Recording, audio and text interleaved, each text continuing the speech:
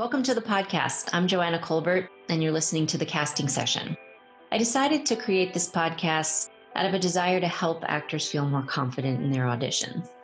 This podcast is an inside look at filmmaking through the perspective of casting. In these interviews, I'm going to provide you with in-depth, enlightening, fun conversations with the industry's top casting directors, actors, directors, and producers. We're going to cover a range of topics like the audition process and the role casting plays in the collaboration with directors and the overall craft of casting. Basically, we're giving you a behind-the-scenes look into the casting process. So without further ado, I bring you The Casting Session.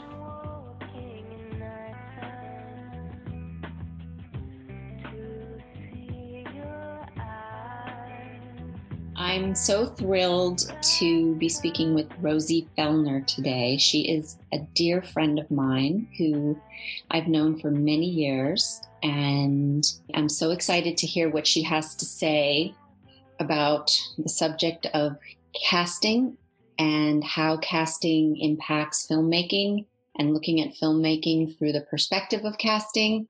Rosie could not be a better guest for us because she is not only a super talented actress, she's also a producer and has had her hand in pretty much every aspect of filmmaking. She happens to be from England, and that also gives us a really exciting, fresh perspective on the point of view of how films are made overseas versus how films are made here, and so many other exciting things to talk about. So welcome, Rosie Fellner. Thank you so much, Joanna, and it's a real pleasure. I'm really grateful to be asked on the show and excited to chat to you, especially when that's all we can do at the moment is chat about it. That's right. Which in this industry we do a lot of. I mean, honestly, so much of why I wanted to do this podcast is to help people sort of understand how the sausage is made and give them insights and tools and help actors sort of understand what really goes on in the audition, and also help filmmakers be able to talk about the craft of casting and how it impacts the way they make films. And so I thought maybe you could talk a little bit about the craft of casting and how it has impacted your life as both an actress and a producer and a filmmaker. Yeah.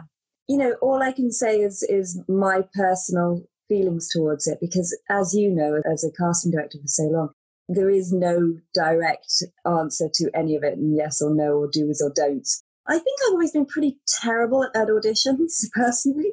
I'm not great with a lot of preparation. I'm somebody who I love to go in the room and have things thrown at them. My favourite way of working is with a lot of improvisation. I love working with Michael Winterbottom, with Bernard Rose, with those kind of, creating a character and then being free to explore it with people. That's what kind of excites me. So I like to not know what's happening next. And I think the tough thing for me always with auditions is you're given enough time to prepare. So I've always found that a little bit of a struggle, and I much prefer to go into the room and just go for it and just be sort of have things thrown at me. I found the more I went for auditions, the more nervous I would get, until I started working behind the camera as a producer. I mean, you can be told, look, the casting director just wants you to be great. They want you to win. They're on your side. You sit there in that room, the door opens, that actor comes in, and, you're just wanting them to be happy, relaxed, in character, shining and enjoying it. And as the actor, you're standing the other side of the door going, and if you can just drop all that and walk into the room and just take it in and just be present, really, I think that's the most exciting to see for the director and the producer and the casting director. When I was casting my first film, it was amazing the people that come in like that. What they'd done is they were a living, breathing character. And I think for me that was really enlightening as an actress as well, because it was like it took a big pressure off at the same time. It sort of liberated me at the same time as teaching me. So really, I think we all just want to see a character reacting, breathing, being, putting their point of view across. And we don't have to stress so much about getting it wrong or right. That's beautiful. And do we also want to see the actor's unique essence? Yes, which if you're not nervous and if you just don't care so much, comes across. It oozes. So, how can we help an actor square being prepared, knowing the material, knowing who the character is, and being free and showing us their essence? How can we help them understand how to do all of that at once? Yeah, it's really a conundrum. I think for me, the thing that gives me the most confidence is going with the character. You make decisions about that character, where they are, who they are, what they believe in. And they could just be like tiny phrases. And then that gives you a crutch to lean on and a little bit of confidence. And then you can not rely on the words so much. I think that's what always stumbles me, is trying to grasp onto the words, because also that's the one concrete thing you've been given. So you feel like this is what you've been given, get it right, those words on the page. But that's not the important thing. What's important is everything else, you. Sometimes the writer is going to be in the room, or it's a writer-director, and you do want to respect their words. But I always say you want to know the material, but not hammer away at it. And there's also a difference in what kind of material it is. If it's comedy, there's beats, there's rhythm. If it's a network TV thing, you got to speed. You could have pages you got to speed through. So there are certain things you got to know, a bit of technique that does take time and practice. In my office, I have experienced time after time actors coming in with literally a bag of props, a suitcase full of props and a costume and a full performance. And so I have a quote, which is, an actor coming to an audition with a bag of props and a full performance is like going to a first date with a tuxedo and a ring. I'd love to hear your thoughts on any and all of that. I mean, I'm British and it's very different there. I mean, I was taught never ever to do that. That's like a fancy dress party. But, I guess people, they want to have something that they want to, it's thought. They are putting thought in and they're putting work in. It's just in the wrong areas, maybe. I mean, I remember an acting coach I have here saying to me, you guys, you think about your hair and your makeup and what you're wearing far too much. It really doesn't matter. And it's really true. I mean, sure, a subtle tip to, wear something that within the range of that character, maybe that's in your wardrobe. So maybe going back to the dating analogy, it's like a bit like flirting, right? You just want to show, right? You want to tease the situation a little bit, right? Yeah. Like, this is me. This is like a little bit of my shoulder, but not like. Yes. I've got to say, I remember casting a film and there's a post-coital scene. And she comes into the living room wearing a red bra and the guy's like throws her clothes at her or something. And we were doing self-tapes because we were on location. And the amount of tapes we got of girls in their bras was heartbreaking, absolutely heartbreaking. And it also made me upset with their management because they watched those tapes. And I just thought, why are you not saying, hey, no, and showing them a little guidance? But, the other thing is, you can look up really great actors' auditions and you can see what a great audition is like. So in a way, there's no excuse. You can, if you heart's in it, you can research it. I really think it all comes down to what we're in the business for and what kind of career we want and what we're looking for, what kind of validation as a human we're looking for. And I look back at things myself and go, geez, what was I doing in that room? Looking for some kind of like mummy and daddy to say good girl. It's like right.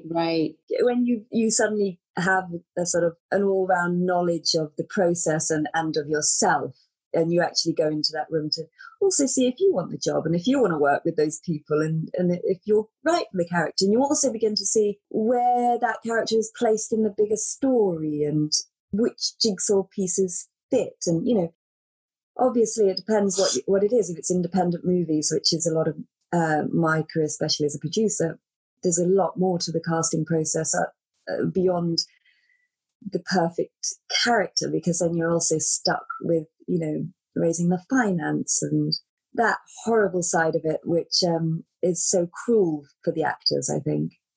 That decisions as a producer, you try and make them as much as you can for the great and the good of the creative process. But at the same time, you've got to do sales and you've got to get the money to make the project. So it's a tightrope for everybody, isn't it? Yeah, and it's why I tell actors when you're meeting a casting director, think of the long game, That's brilliant. And that's the truth of it. But it's very hard to know and to believe as a young actor. I found that really hard. My agent would always go, it's a meeting, you're meeting the director, you're meeting great people, But as a young actor, you just want to nail that job.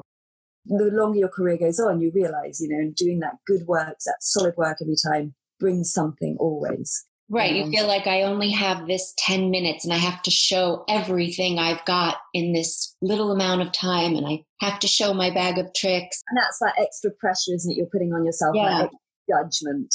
And it really is about trust. It's about trusting yourself that you're talented and that you will find your path. And it's about trusting the casting director is going to mark it down, maybe not for this, but for something else. Casting directors love to have a long relationship with actors and bring them in for everything.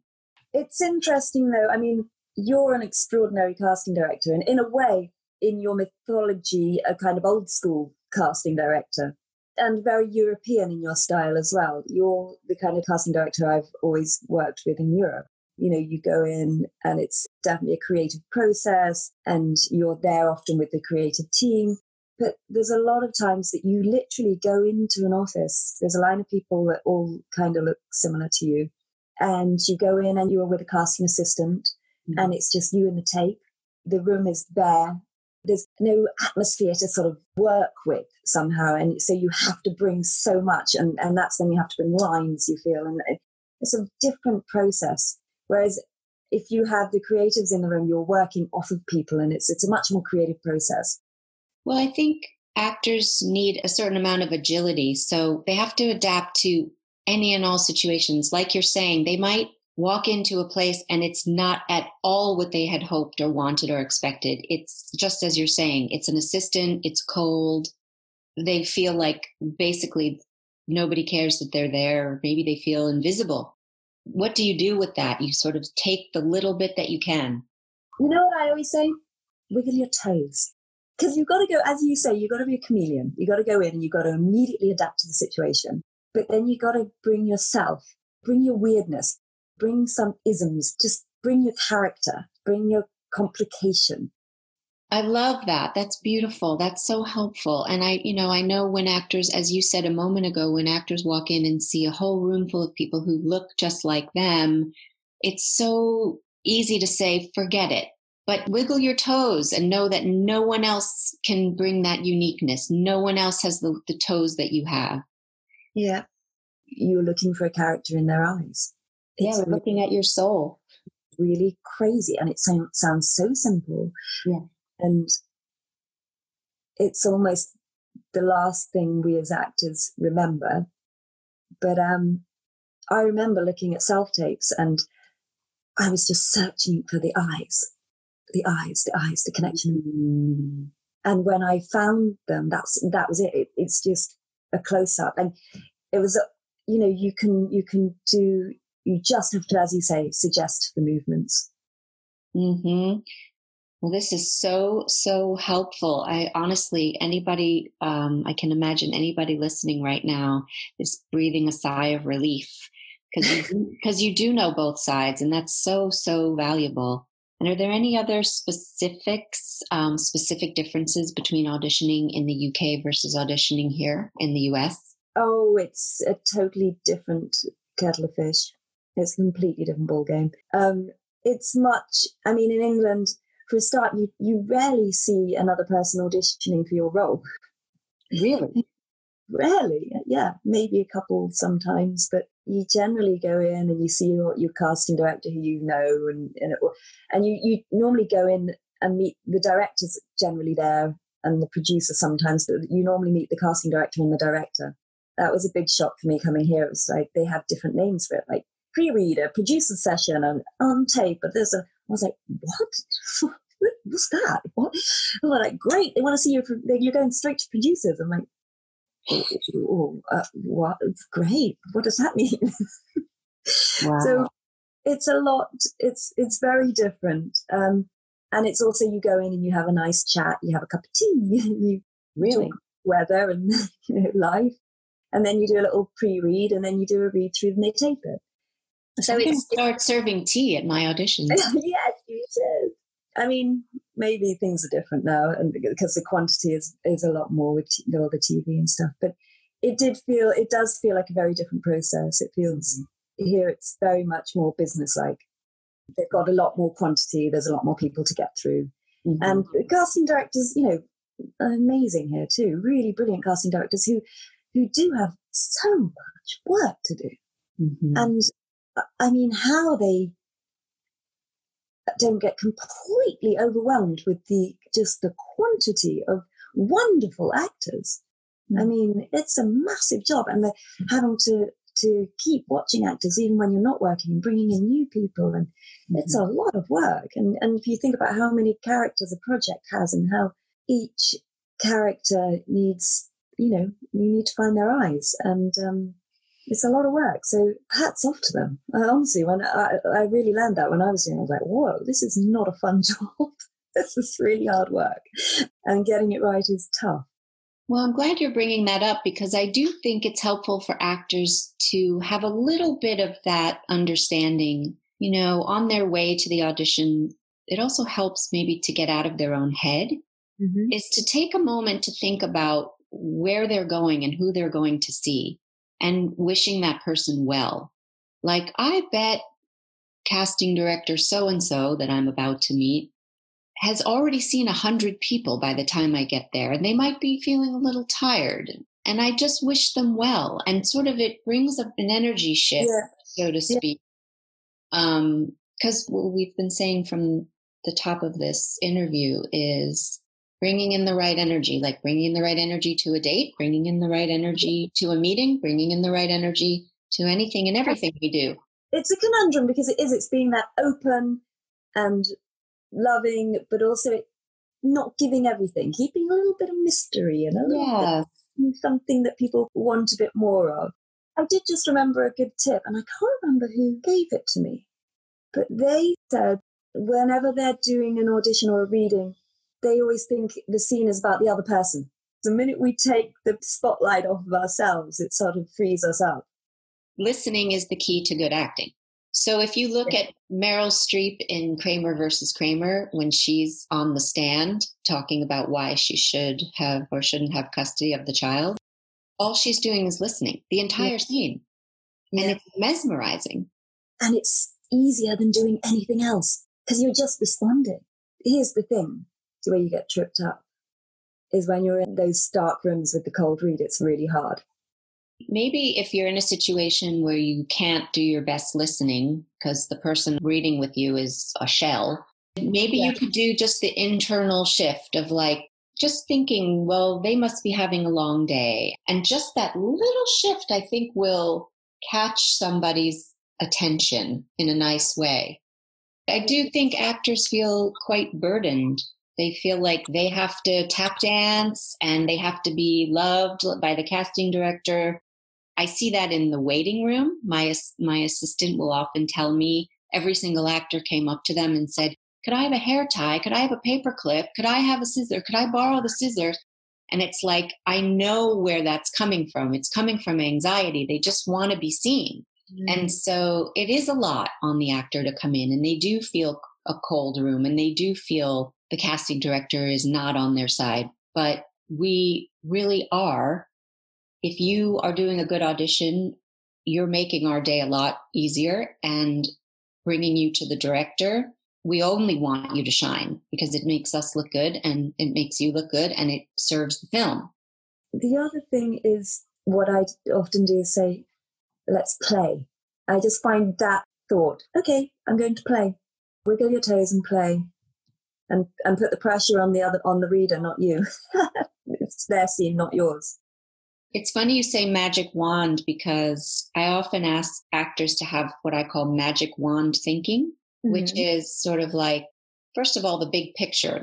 Why are you doing what you're doing, And especially right now where watching films and TV is getting us through this. Yeah. Right? So being entertained and, what films, the power of film and television is doing exactly what it's supposed to do, especially right now. It's so interesting you say that because for many years as an actor, I felt kind of a little embarrassed. People would say, what do you do? Oh yeah, and I'm an actor. And it would just feel a little self-involved somehow. And then my husband got very sick and it was television and movies and even light entertainment that was so necessary to us and so uplifting and brought some sort of lightness into our days.